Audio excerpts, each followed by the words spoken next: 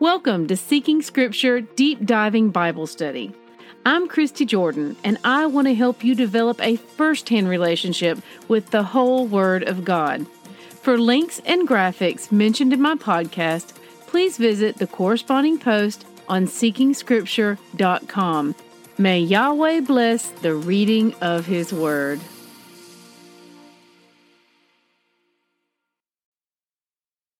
Good morning, siblings.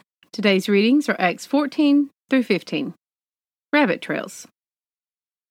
John 3:30 says, I must decrease so that He can increase. I want to begin my notes today by addressing what some of you may be feeling. When we read the Word of Yahweh from start to finish, we find that it is, more often than not, a different book than what we thought it was. However, it can be a great comfort to see that contradictions we once quietly struggled with aren't really contradictions after all. To see the God we love be true to His Word from start to finish, to read of His steadfast love and mercy, to see grace from the very beginning of time, it strengthens our resolve and deepens our love.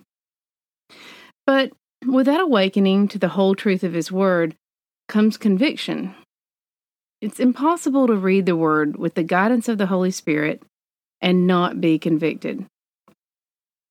We will inevitably see things in us that create an unnecessary divide between us and the Father.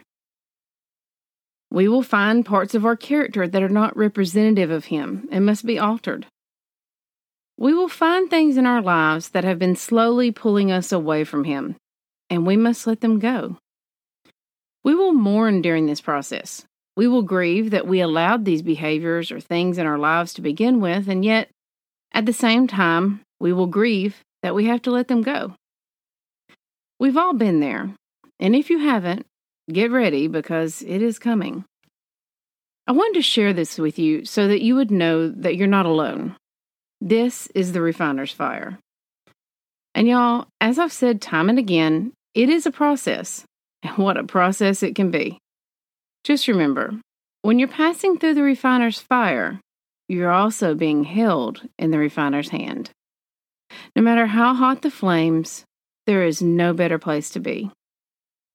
Let us show grace and love to one another as the Father continues to work on us. And with that, I wanted to remind you of this verse. It's Matthew 18, verses 1 through 14, or 10 through 14, sorry. See that you do not despise one of these little ones, for I tell you that in heaven, their angels always see the face of my Father who is in heaven. What do you think? If a man has 100 sheep and one of them has gone astray, does he not leave the 99 on the mountains and go in search of the one that went astray? And if he finds it, truly, I say to you, he rejoices over it more than the 99 that never went astray. So it is not the will of my Father who is in heaven that one of these little ones should perish. Precious siblings, each one of us has been or will be that lost sheep. If you're feeling out of the fold a bit right now, I want to remind you that our shepherd has such love for you that he will leave the 99 to find you and bring you back, as he has done for each of us. He left the 99 to find me. And if you feel like you're lost right now, cry out to him, because the shepherd is coming to rescue you as well. Now let's dive into today's notes. Acts 14, verses 1 through 6. We need to pay special attention to the language here. In Acts 14:1, it tells us that a great multitude of the Jews and Greeks believed.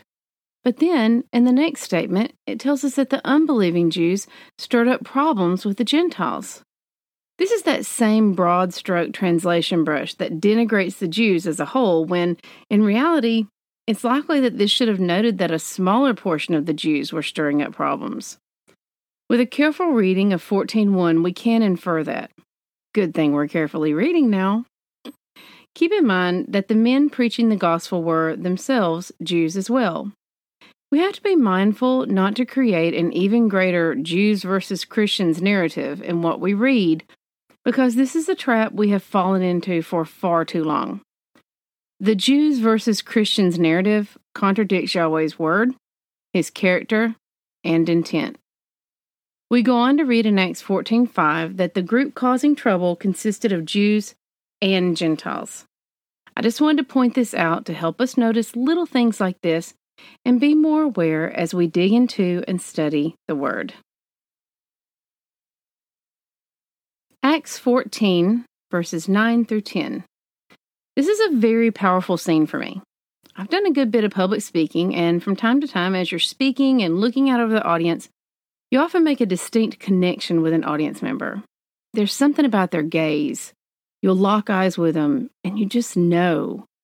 Now, each time this has happened to me, that has been a person who was there for a purpose. They had something very special to share with me, or a deep question to ask that I realized the Father had brought me there to point them to the answer. So when I read this scene, I feel like I know a little of what Paul felt.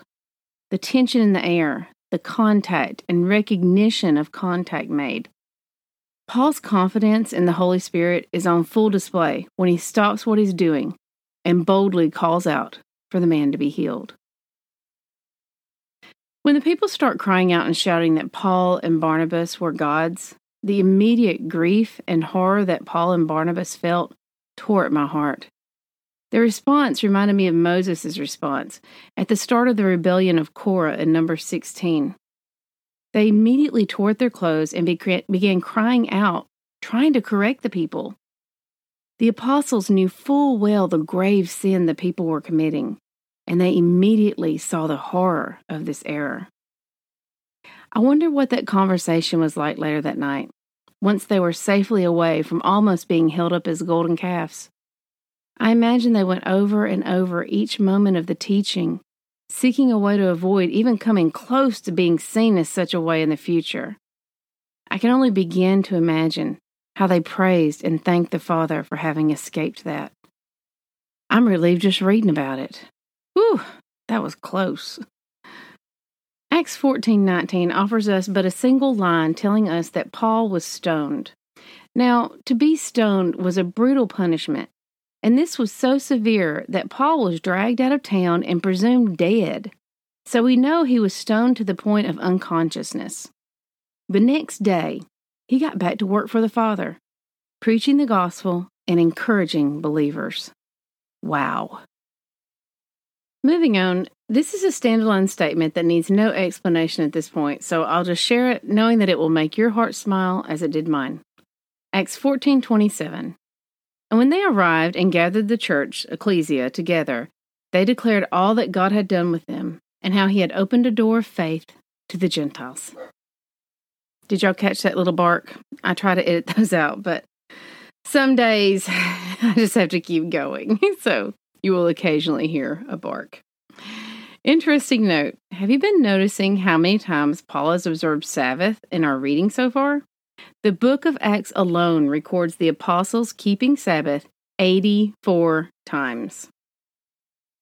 Acts 15, verses 1 through 31, it's important to take into account the fullness of this conversation and what exactly is being said here. So there is a debate going on about the Gentiles and what all they have to do in order to come into the faith. Keep in mind, this is not a new faith, but one that was established at the beginning of time. The Pharisees and others feel the Gentiles must immediately begin to observe all that the Jews observe, keeping all the laws of Yahweh immediately. This is kind of like us moving to a foreign country and being expected to know the language on day 2, having never heard it spoken or even known it existed before day 1. Now, keep in mind that the Jews were raised being taught the law, being immersed in the law, and in communities where the law was, well, the law. Does the law of Yahweh seem overbearing? Well, when you consider that the United States has well over 25,000 laws, so many that we can't even get an accurate count, and the whole of Yahweh's law, many of which only apply to very specific groups, has an estimated 613 laws. In reality, Yahweh's was, is, and remains the easiest, simplest, and of course, the best. Ravi Zacharias once said, "The reason we have 17,000 pages in our law books is because we can't follow 10 lines written on tablets of stone." How true, but I digress. So the Jews wanted them to immediately transition to following all of Yahweh's ways, but the apostles realized that this is a pretty tall order, expected in such a short amount of time. And so they debate. And James finally decrees in Acts 15:19-20, "Therefore it is my judgment that we should not trouble those of the Gentiles who turn to Yahweh, but should write to them to abstain from the things polluted by idols, and from sexual immorality, and from what has been strangled, and from blood." Okay, got it. Those are the basics. But the next sentence is key to understanding what he's saying here, and it's often overlooked, so don't shut the book just yet. Acts 15:19-31 goes on, from the ancient generations, Moses has had in every city those who proclaim him, for he is read every Sabbath in the synagogues." Now, for the whole context, go read Acts 15:19-31. So this statement from James is key. James is saying, and this is my paraphrase, let's start them out with the basics, just some basic ground rules to build on, because they're in our synagogues every Sabbath, where the books of Moses, which is Genesis, Exodus, Leviticus, Numbers, and Deuteronomy, are being read. And if we just give them the foundations to start with, they will continue to learn the word of Yahweh, growing as believers, and coming more and more in line with living according to Yahweh's wisdom, commandments, and teachings. Now, Acts 15:32 further expounds upon this with, "And Judas and Silas, who were themselves prophets, encouraged and strengthened the brothers with many words." And in Acts 15:35 we read, "But Paul and Barnabas remained in Antioch, teaching and preaching the word of Yahweh with many others also." So we see that folks are taking these new converts from idol worshiping and showing them how to follow the one true God. They're teaching them the word, encouraging them in their walk, and building them up. So do you see why that sentence was key? That was the because portion of the statement, saying, let's just tell the Gentiles to do this. It wasn't a, let's just have them do these things only, but a, let's start them here statement. So if Acts 15:19-20 was all the Gentiles would be expected to do, that means the 10 Commandments are out the door. They can commit adultery, murder, steal, etc. This exposes the fallacy that we are somehow exempt from what the Father clearly stated was for all those who would call themselves by his name. Remember, Exodus 12:29 says, "The same law shall apply to both the native and the foreigner who resides among you." Y'all, whenever anyone gives you a verse, take a chapter and always read the verses before and after any verses you're trying to learn from.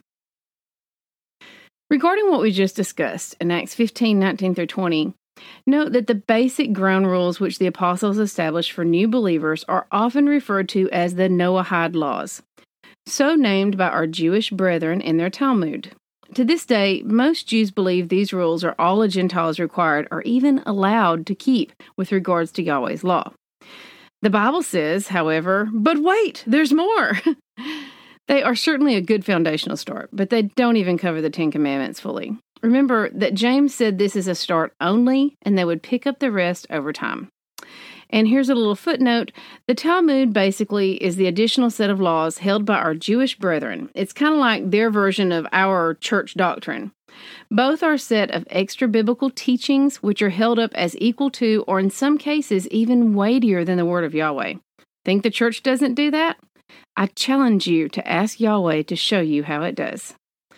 So back to the approximately 613 laws. Did you know that most practicing Christians today actually keep almost all of these laws that apply to us? It's amazing how close Christianity is to being in complete obedience to Yahweh's word. If only we would turn to him with a heart for full obedience. Warning, humor ahead. I can't help it. I really love this part. I don't know what your translation says, but in Acts 16, verses 16 through 18, my main Bible says, "As we were going to the place of prayer, we were met by a slave girl who had a spirit of divination and brought her owners much gain by fortune-telling. She followed Paul and us, crying out, 'These men are the servant of the Most High God, who proclaim to you the way of salvation.' And this she kept doing for many days. Paul, having become greatly annoyed, turned and said to the spirit, 'I command you in the name of Jesus Christ to come out of her.' And it came out that very hour." Paul, having become greatly annoyed. Paul, living in our time, I can so often relate to you here. This is my chuckle for the day, so I'll stop there. Test everything, hold tight to what is good. 1 Thessalonians 5:21. We are saved by grace alone. Obedience is not the root of our salvation, but it is the fruit. May Yahweh bless the reading of His Word. I love y'all. Bye-bye.